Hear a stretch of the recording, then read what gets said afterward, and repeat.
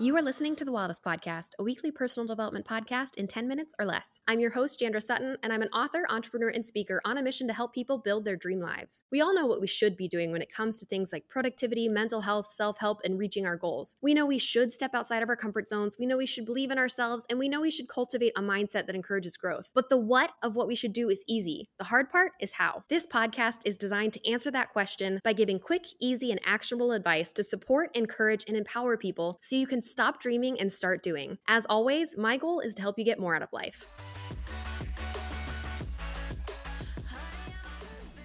So for this week's episode of the podcast, I'm going to be talking about something that I have hinted at in previous episodes of the podcast, but I haven't really gone full depth into this topic. And the topic is the difference between energy management and time management. So when it comes to productivity, most of us typically look at time management. So how can we manage our time more effectively? How can we become more efficient? We look at things like multitasking. We start looking at things like the Pomodoro technique, at bullet journaling. How can we really sort of min-max our time so that we can be more productive? And the idea behind energy management is that instead of looking at your time, instead of trying to squeeze the most out of the minutes that you have available in your day, it's about managing your personal energy in order to get more things done. I have actually been using energy management off and on for several years, but I didn't actually know the term and that there was a whole subset of people moving towards energy management instead of time management when it came to productivity until I saw a YouTube video by a YouTuber named Rowena Tai. And basically, she has this wonderful YouTube video that talks about energy management, what it is, how to go about doing it, et cetera, et cetera. And when I was watching that video, I was like, oh my God, this is something that I've done in the past. And this is why that was so effective for me, but also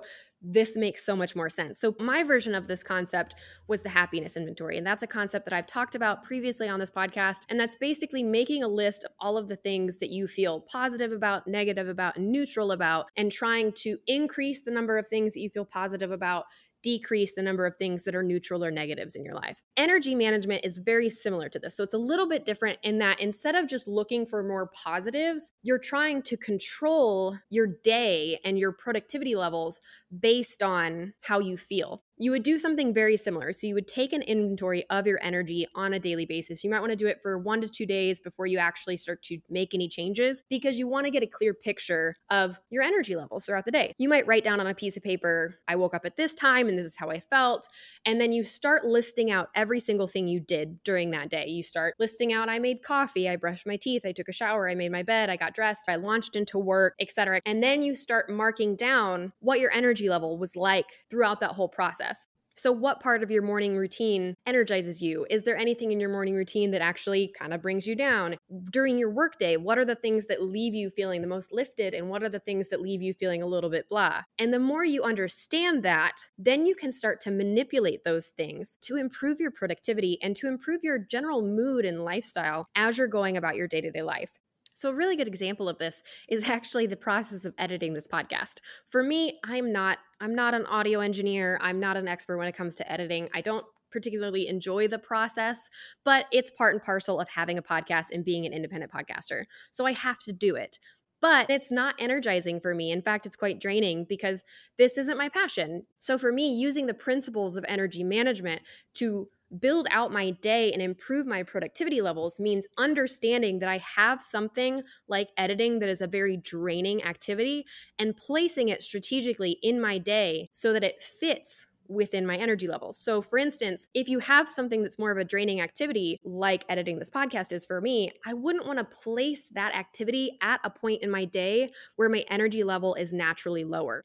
For me, my energy tends to peak in the mid-morning, and by around 2 o'clock in the afternoon, I've started to dip and I'm starting to get a little bit tired. So editing the podcast at 2 to 3 o'clock in the afternoon is the worst idea for me because I'm not going to be doing a very good job. I'm not going to be very motivated or into it, and it's going to take a lot longer for me to edit the podcast if I'm doing so at that point in the day when my energy level is lower versus when it's higher. So that's one way you can use energy management to plan out your day. You can make sure that you're timing things according to your energy level. So if you have something that's more draining, you might want to put that at a point in your day where your energy level is a little bit higher so that you can get through something that is a little bit more of a slog, and vice versa. So if you have activities that are more uplifting, you might want to time that to coincide with when your energy levels are naturally lower. So for me, for instance, because I know that my energy levels dip around 2 o'clock in the afternoon, that's when I like to work out. That's when I like to take my dog for a walk, anything that lifts my energy up, because I'm not going to get something done at that time. My energy levels are low, so I need to do something that lifts them up rather than drain them further. And the other unique thing about energy management is that you can also use understanding your energy and what energizes you to help bolster your energy throughout the day and throughout your life, really. So for instance, if I have a conference call, I love talking to people, but I prefer face-to-face conversations. Conference calls, meetings,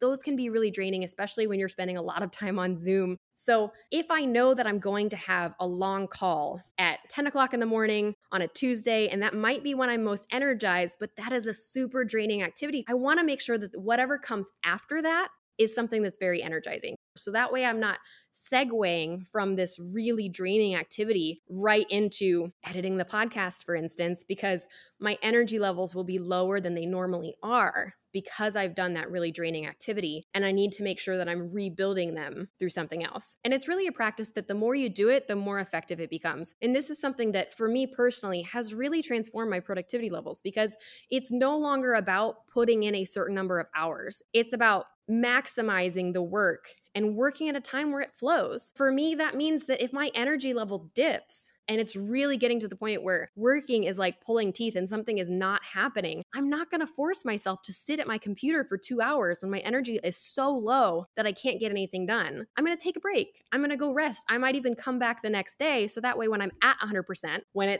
I'm at my high energy levels, I can just bust through it, because I can get something done when I am energized and motivated. I can get something done in 30 minutes. But if I'm low energy and I'm trying to force myself into it, it's going to take me 3-4 hours. And I realize that that's not something that everybody can do, because it really depends on your job. It really depends on the structure that you have available to you. But I have found that even the smallest tweaks have gone a long way. Like I said, taking that inventory of your own life, starting to understand your own habits and patterns, how your energy levels change throughout the day. And it's going to be very different. It's going to be very unique to you. So for some people, their energy might spike in the morning, like myself. For some people, it might spike in the afternoon or even late evening. So feel okay to change your life, your patterns, your habits around your energy, because it is very, very unique to you. And if you're trying to operate in a way that doesn't fit your energy level, it's kind of like trying to fit a square peg into a round hole. You're just forcing something to happen that isn't natural for you. So that's why I really loved this concept of energy management instead of time management. And I hope it's something that more people begin to adopt as we move away from traditional work structures, as we move away from the 40-hour work week, from the typical 5-day work week that we've been clinging to for so long. It's really, really outdated. It makes way more sense for us to work when we feel great, when we feel energized, and to give 100% than to force ourselves to slog through something when we're not feeling it and take that much longer and really end up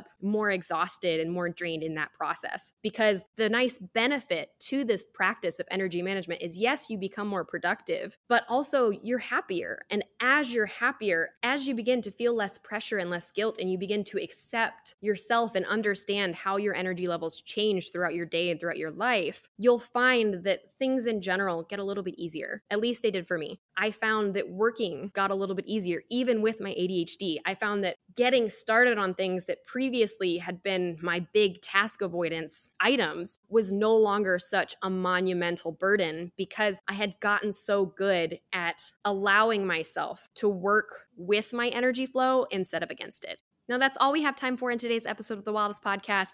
If you want to learn more about this topic, I've included a few resources, including a link to Rowena's video on the topic of energy management on the show notes for this episode. So you can go over to janderlee.com/energy management to learn more. If you want to talk more about this subject, you can follow me on social media. I'm on TikTok, Instagram, and Twitter at janderlee, and my DMs are always open. And you can join the Wildest community by heading over to janderlee.com/wildest to sign up for our newsletter. If you haven't already, hit that subscribe button and please leave us a review. Thank you so much for listening to this episode of the Wildest Podcast. And as usual, keep working, keep striving, but don't forget to take a break if you need one. Talk soon. What does perfect even mean? Is there even such a thing?